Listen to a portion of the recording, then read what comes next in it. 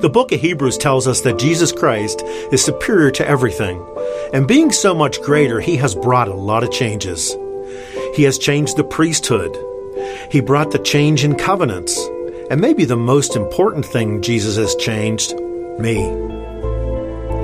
I was a lost sinner, far from God, rebellious, and Jesus not only took away my sin, he made me a new creation. He's made me hunger and thirst for the things of God. He changed me. The Holy Spirit lives within me. God's law is written on my heart. I was dead in my sin. Now I am alive in Christ. Why Jesus? Because he changes how I live. With me, please, to Hebrews chapter 11. And as we approach the Word of God, I would just ask, please, that we could just pause, and I'm going to ask that you would pray for me to faithfully communicate God's Word, and I will pray for you to have your hearts open to receive God's Word. All right? Is that a deal? We have a deal. All right. Thank you. Let's pray. Father in heaven, this is what we're about to do right now, Father. We believe this is something supernatural. That your Spirit works with your Word and transforms our hearts. This isn't some sort of a pep talk. This isn't just some shot in the arm, go team kind of thing, Father. This is according to you. This is where change comes from. And I pray, Father, that you would minister to every heart here, everyone who's watching the stream, people who are going to be watching this video online later or listening to the podcast later. Father, let your word be clear. Let your name be glorified. And use this, Father, as you will. We pray in Jesus' name. And all of God's people said, Amen. We're in Hebrews chapter 11, and it's sort of a series within a series kind of thing, because he's been talking about faith, right? What is faith? And listen, this is so important that we get this right, because it's a word that we use all the time, and we attach very heavy significance to that word, right? We're like, you got to have faith. You have to be a person of faith. Righteousness comes from faith. We are saved by grace through faith. And we just throw that word around a lot. What does it mean to have faith? Well, he tells us, but I think something that's really beneficial about Hebrews 11 is he shows us. This is what faith looks like. If you are a person of faith in Jesus Christ, this is how it shows up in your lives. All right? So I want you to be asking yourself, do I have faith?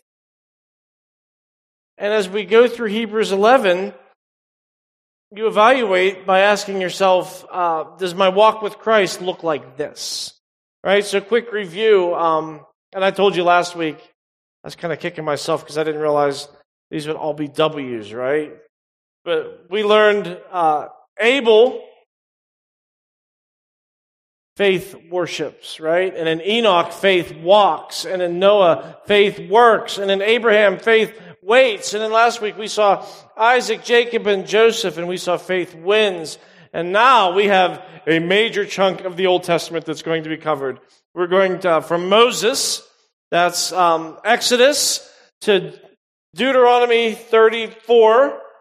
And then we're going to go to Joshua in his self-titled book, where he leads the Israelites into the promised land. And what does faith do here? If we're sticking with the alliteration thing, wisely chooses. Okay, you do it. But here's the thing, we're going to talk about choices today, right? That's the theme here. We're going to talk about choices. You're going to see it very clearly in the text. And the reality is, church, Our lives are marked by the choices that we make. Every single day of your life is made up of choices. Every single day you have to make the choice on how you're going to spend your time. What are you going to do with the 24 hours that God gave you today? Every day you have the choice on how you're going to spend money. Every day you have the choice on what words you're going to say. Is it to build up? Is it to tear down? Is it to be crass? Is it to share God's word? Every day you have the choice on what attitude you're going to have. Am I going to be thankful and joyful in Christ? Or am I going to be negative? Am I going to be complaining? What is the driving force behind every choice that you make? It's what you really believe. Your faith makes your choices for you. What you really believe, your faith makes your choices. And we've been saying this, we're going to say it again today. Look, if you're calling yourself a Christian, if you're saying that I am a born-again believer in Jesus Christ, that necessarily means this, that there are things in your life that you can point to and say, because of my relationship with Jesus, I have to do these things. Like, I have to. That's not legalism. It's my faith compels me to do these things, and I can't help but do them because of Jesus. And there should be things in your life that you can point to and say, I absolutely will not do that. Why? Because of my faith in Jesus. Your faith should drive your decisions in every area, right? So, you'll see it here. 3 choices faith makes. Hebrews chapter 11. 3 choices that faith makes. Number 1, I fear God, not man. That's where it starts, right? I fear God, not man. Look at verse 23. Look at verse 23. It says, by faith Moses, when he was born,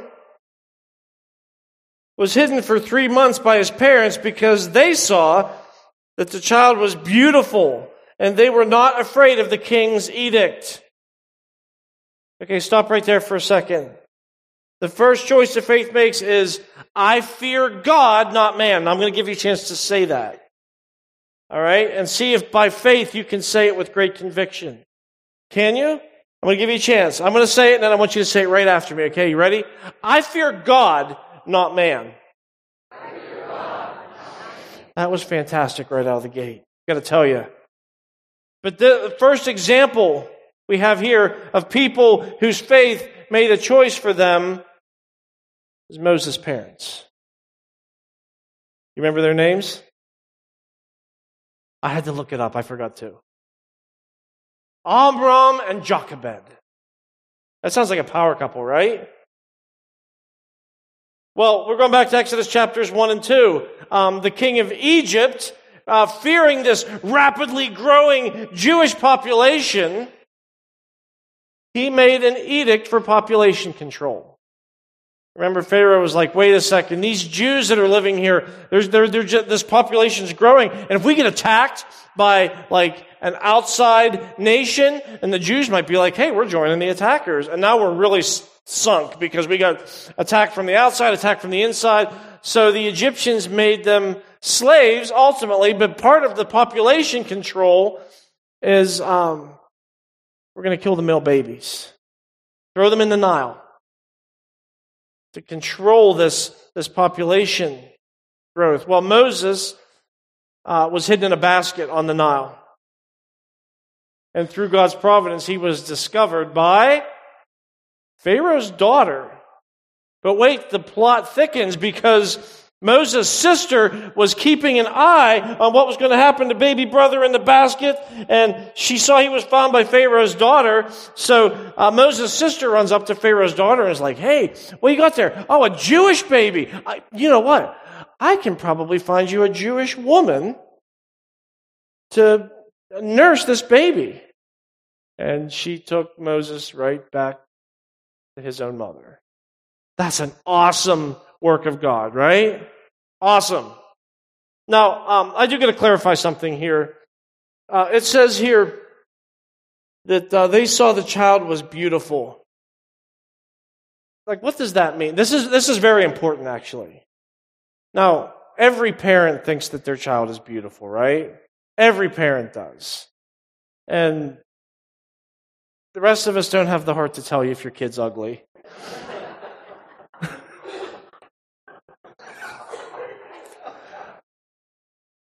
You're like, so what does that mean? It's very significant because in Acts chapter 7, we see a little further clarification. What that means is beautiful in the sight of God. You're like, well, doesn't God think every child is beautiful? Yes. What it means is very specific. It means God has a purpose for this child. That's what that means. When they saw the child was beautiful, it was God has a plan for this baby. That's what that means. Very, very important, okay? So, what was the choice that Moses' parents had to make? It was just simply this. Am I going to fear God? Or am I going to fear man? Because they're like, hey, this child, God has a special plan for this child, but the government is demanding that we kill all the male Jewish babies. So what do we do? And I know right now you're thinking, I know what you do. You just resist the government, right? That's what the Jews should have done, right? The Jews should have resisted the government, right? They should have just said, hey, if the government's saying to do something outlandish and outrageous, and we should just resist, right? Right? Isn't that what the Jews should have done? They should have just resisted. And some people think it's just that easy. Just resist the government. Do you remember? I'm really going to test your memories here. Some of you I think are old enough to remember this. Do you remember COVID? Do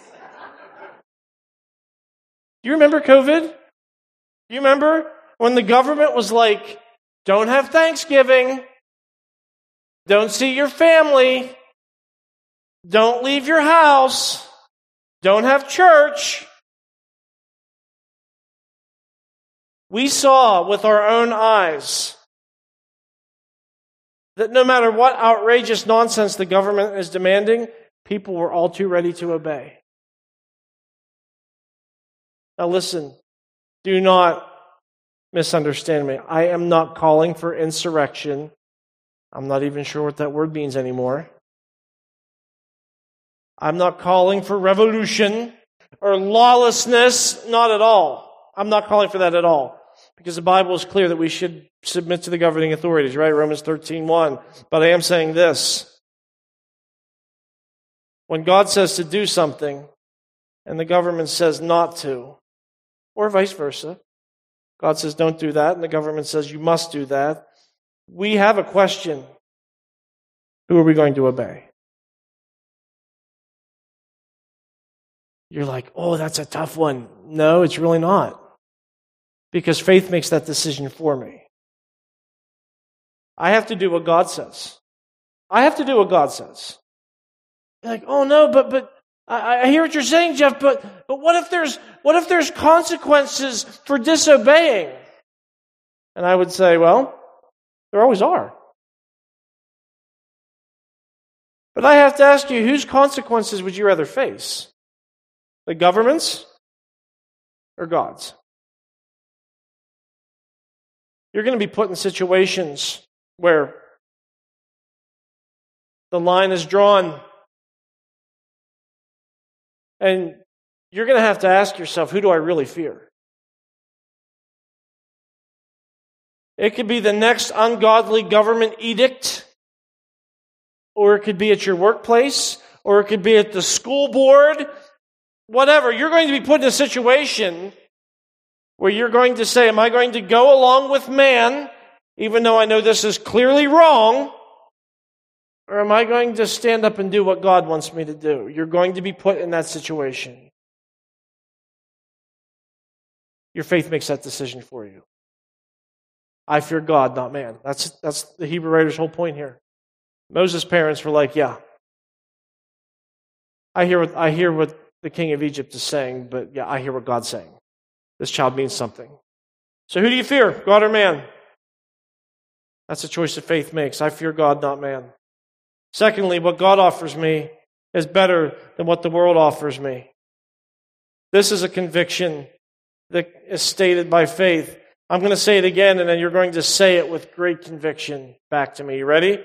What God offers me is better than what the world offers me. Say it. What God offers me is better than what the world offers me. Amen. Amen. Look at verse 24. It says, by faith, Moses, when he was growing up, refused to be called the son of Pharaoh's daughter, choosing rather to be mistreated with the people of God than to enjoy the fleeting pleasures of sin. Stop there. Moses had to have known his story, right? As he was growing up, raised in his very early years by his mom, he had to have known how they hid him and the way God worked all of that out. And Moses had to have known his purpose. But the Bible tells us that young Moses was taken from his mom back to Pharaoh's daughter to be raised as her son.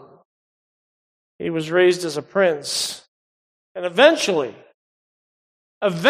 Moses refused this position of being the son of Pharaoh's daughter, and instead he chose to identify with his blood, who were now slaves in Egypt. Right? At some point, Moses was like, I'm not going to live as royalty. I'm going to live with my bloodline here. Do you know when he drew that line? Do you know when he drew that line? I'll tell you. He drew the line in Exodus chapter 2. When Moses was 40, he saw an Egyptian beating a Hebrew. The Bible says, I'm paraphrasing here, but the Bible says Moses looked around. Nobody's looking. And he struck down the Egyptian and buried him in the sand. Right? And it sounded just like that. And then Moses went to Midian for 40 years because now Pharaoh wants Moses dead. Right? Because murder's still illegal. Look at verse 26. It says, he considered the reproach of Christ greater wealth than the treasures of Egypt, for he was looking to the reward. Do you realize Moses could have had anything and everything? And we can't gloss over that. Growing up as Pharaoh's daughter's son, he would have been absolute royalty. He would have had a Hollywood lifestyle. I was gonna put this in my notes, but I wasn't sure how to spell it. But Moses would have been like the Kardashians. Right? Like, did you ever see that show? I hope not. I've never seen it, but I've heard of it. What would you call it? What would you call it for Moses? Like not keeping up with the Kardashians? Was it like Moses Smell the Roses or something like that? I don't know. But think of what he would have had in the royal family. Houses and chariots and clothes, women, drugs, anything and everything that he could have wanted. But your Bible says that he considered. That word considered is huge. It literally means he made a judgment. That Moses was like, okay, here's what I could have living the Kardashian lifestyle. Again, this is a paraphrase. He didn't know the Kardashians, But he's like, here's what I could have as a prince.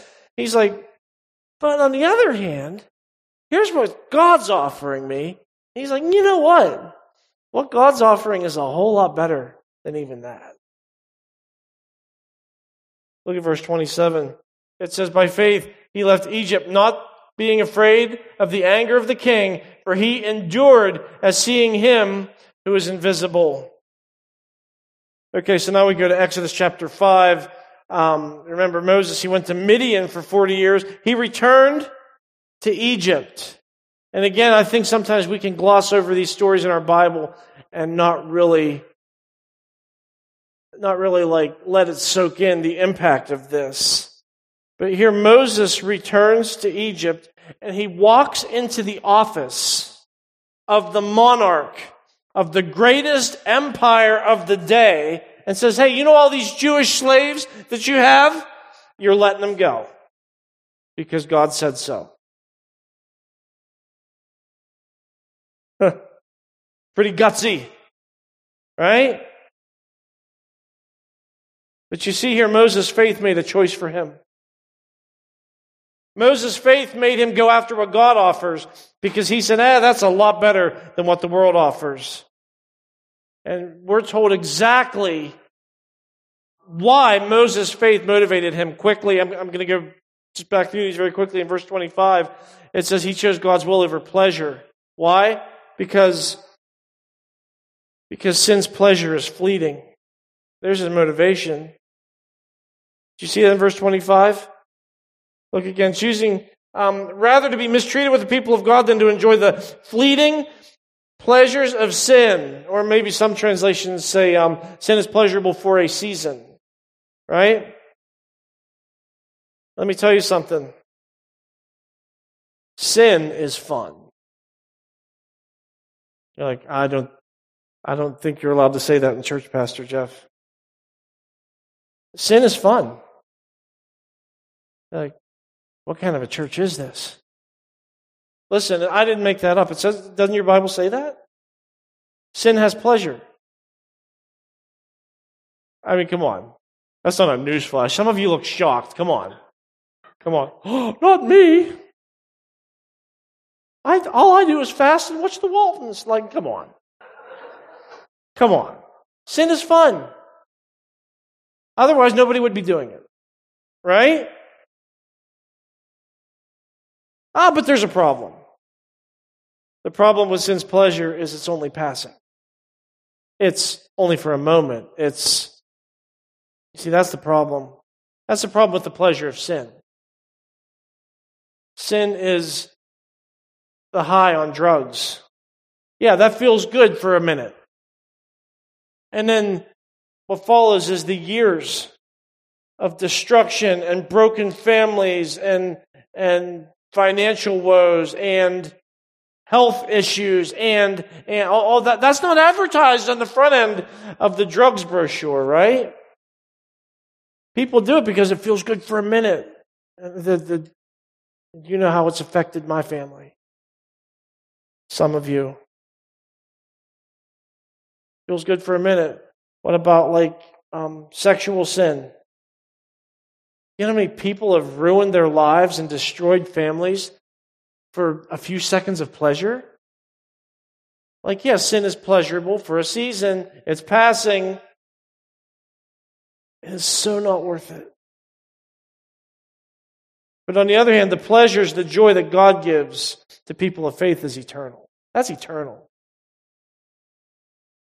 You see, that's the contrast there. Moses is like, oh yeah, I could have the best of everything for 15 minutes, of everything of the earth, that is, to clarify. I could have the best of everything the earth has to offer for 15 minutes, or I could have what God offers for eternity.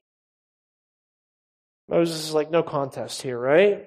Secondly, in verse 26, it says he chose poverty over treasure. Again, we're looking at the motivations. Why? He was looking to the reward. Again, the world offers rewards. It's here, it's now. God offers rewards. It's in heaven, it's forever. Same principle, right? Which one's better? What God offers forever. And then verse 27, he, again, just like the first verse we looked at, he chose courage over fear. Why? I love this phrase. I had to read it a few times because I'm like, is that really what it says? It says, he saw him who was invisible. I thought if you were invisible, you couldn't be seen. What does that even mean? He saw him who was invisible. Do you know what that is? That's faith. That's what faith is. Faith is seeing an invisible God.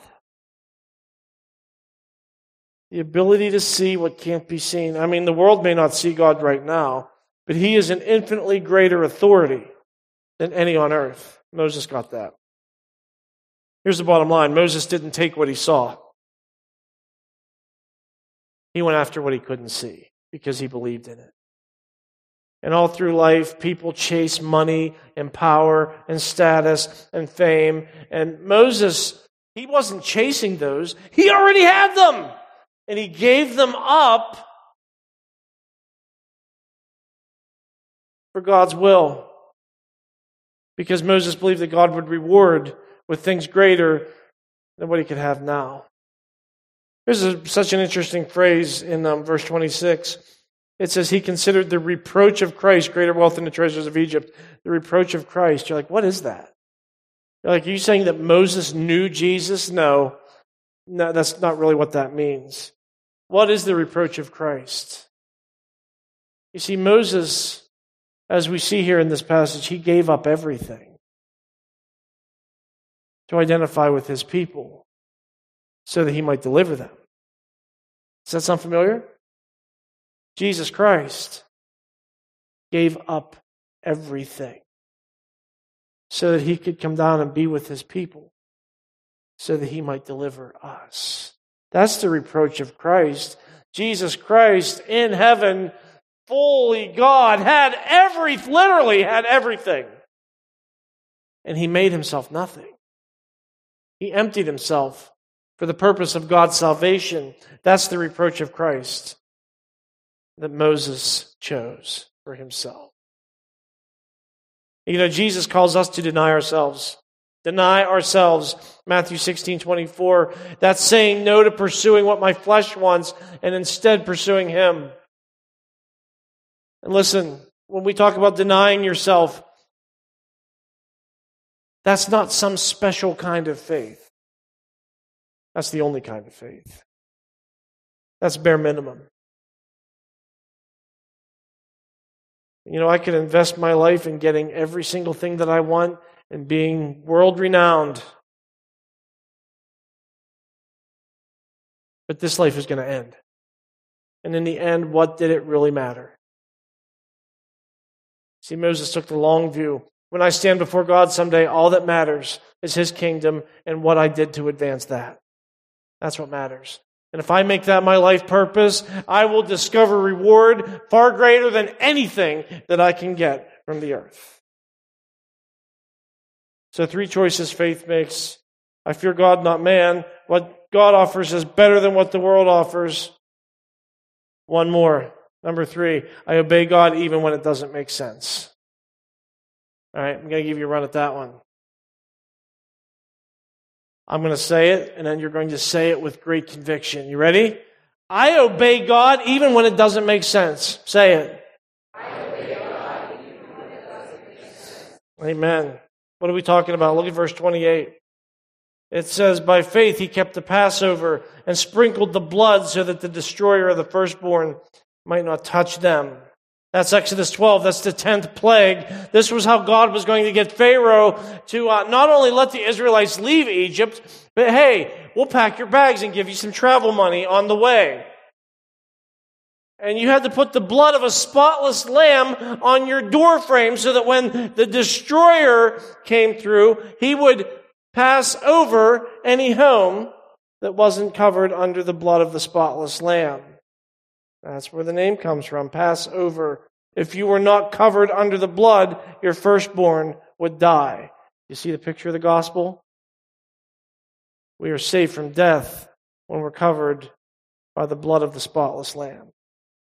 Verse 29 says, by faith, the people crossed the Red Sea as on dry land, but the Egyptians, when they attempted to do the same, were drowned. Now we're jumping to Exodus 14.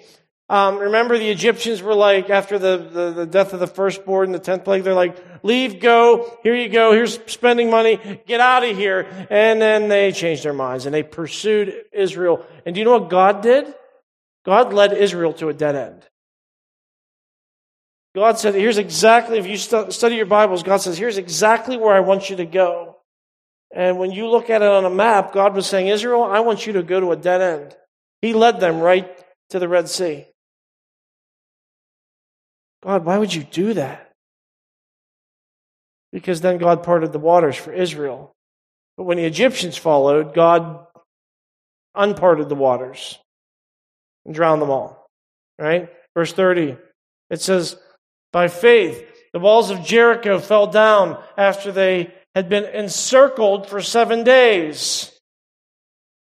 Jericho. Now we're fast forward to Joshua 2 and Joshua 6. You're like, hang on. Hang on. You're like, Hefe, you're telling me that we went from the Red Sea to Jericho. That's quite a jump. We went from Exodus 14 to Joshua 2. You're like, why don't we have anything in the middle there? Do you know why? What's in the middle? Israel wandering through the wilderness for 40 years. Are you familiar with that story? Was there much faithfulness then? Was there anything that you could point to during that time, aside from like Joshua and Caleb? Was there anything you could point to and say, yes, by faith this happened? Those years were marked by complete lack of faith. That's why the Hebrew writer just skips right over them. Next big faith exercise by Israel was Jericho. So Joshua led the Israelites into the promised land, the first obstacle, this walled city of Jericho, and they are given the most brilliant military strategy of all time, Joshua 6. March around the city once a day, every day, for 6 days. And then the seventh day, march around the city 7 times. And then, blow your trumpets and scream. I'm sorry, can we start over? You lost me somewhere. Who's doing what now? That was the plan. And do you remember what happened? God took the walls down. Then verse 31. This is our last verse for today. It says, by faith, Rahab the prostitute did not perish with those who were disobedient because she had given a friendly welcome to the spies. What's going on here? Actually, quick flashback to Joshua chapter 2. Remember the Israelites spied out Jericho, and as they were spying out Jericho, they found a very unlikely ally, a prostitute named Rahab. Interestingly, though, here's another word that strikes me. It says that she did not perish with those who were disobedient. And you're like, hang on a second. How were they disobedient? I mean, did they know God? Absolutely they did. We're not going to look it up and write it down. Joshua 2:10. The Jericho residents knew all about God. They knew all about the Red Sea. They knew all about the kings that were defeated along the way. And they rejected God. See, that's why Rahab stands out. She did not. She believed. She believed in the living God. And our proof of that is she hid the spies. So when the walls came down, the Bible tells us that Israel charged in and slaughtered the Jericho residents, but Rahab and her family were spared. Isn't that amazing that in God's Word, we're having a list of all of these faithful people, and on the list is a prostitute? That's a whole other sermon. But here's the sermon we're doing today. In this chunk, we have 3 things. Ready?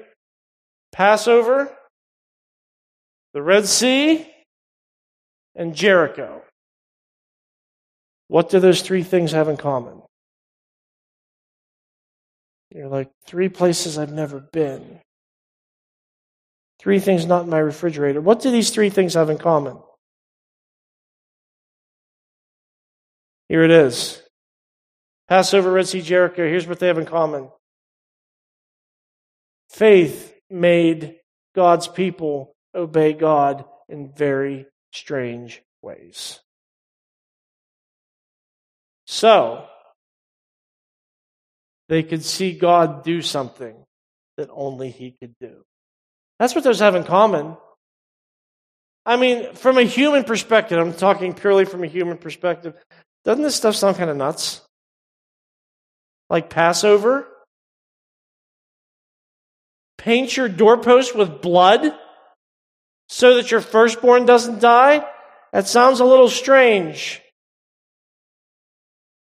But God was right. What about the Red Sea? Hey, everybody, we're being pursued by the greatest empire of our day, so let's all run to the beach.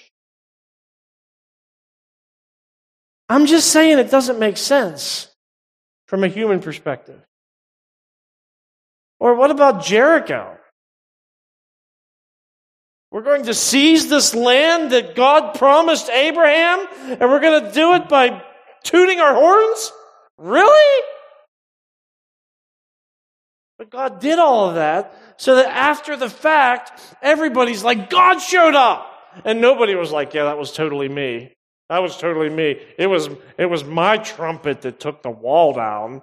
Like, nobody thought that because God got the glory. And He's calling them and He's calling us sometimes to obey Him, sometimes in very strange ways, to see if we really believe Him, that He's going to show up and do something glorious. See, their faith made their choice.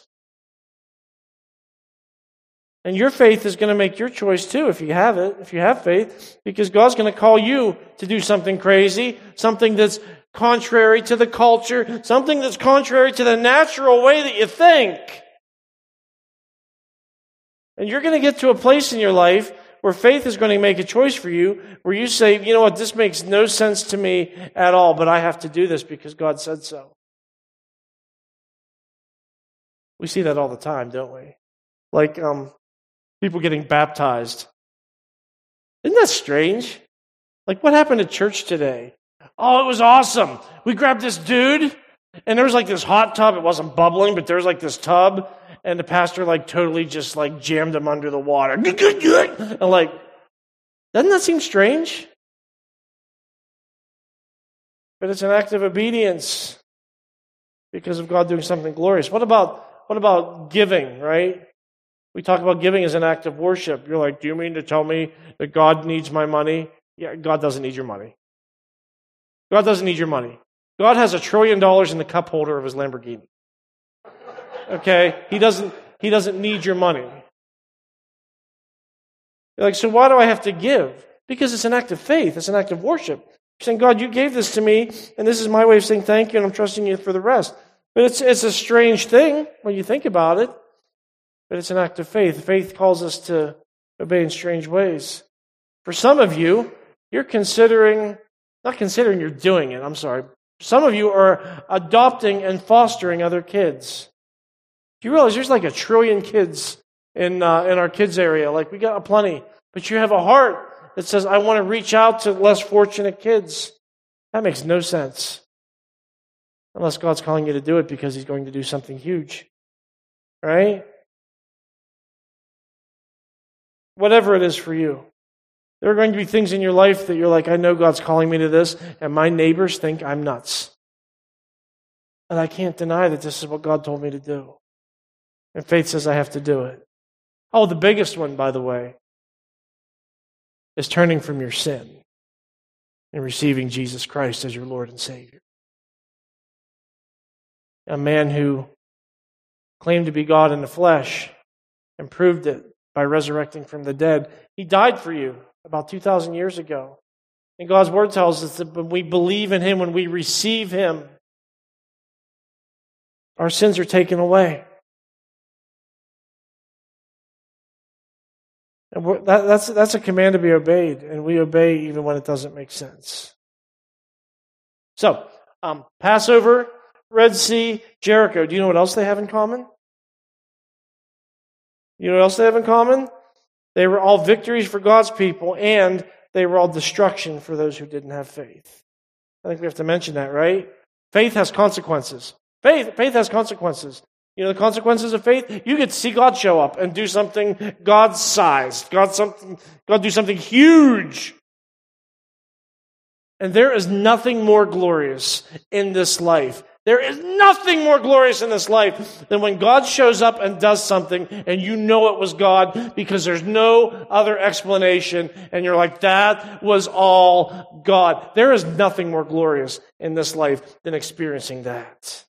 And that is why, church, listen to me, you will never, ever, ever regret obeying God. even if in the moment it seems pretty crazy. And I've been doing pastoral ministry now for 2.5 decades. I've never heard the guy say, or the gal say, you know what? I trusted God and I believed God in that. And boy, that was the worst decision I ever made.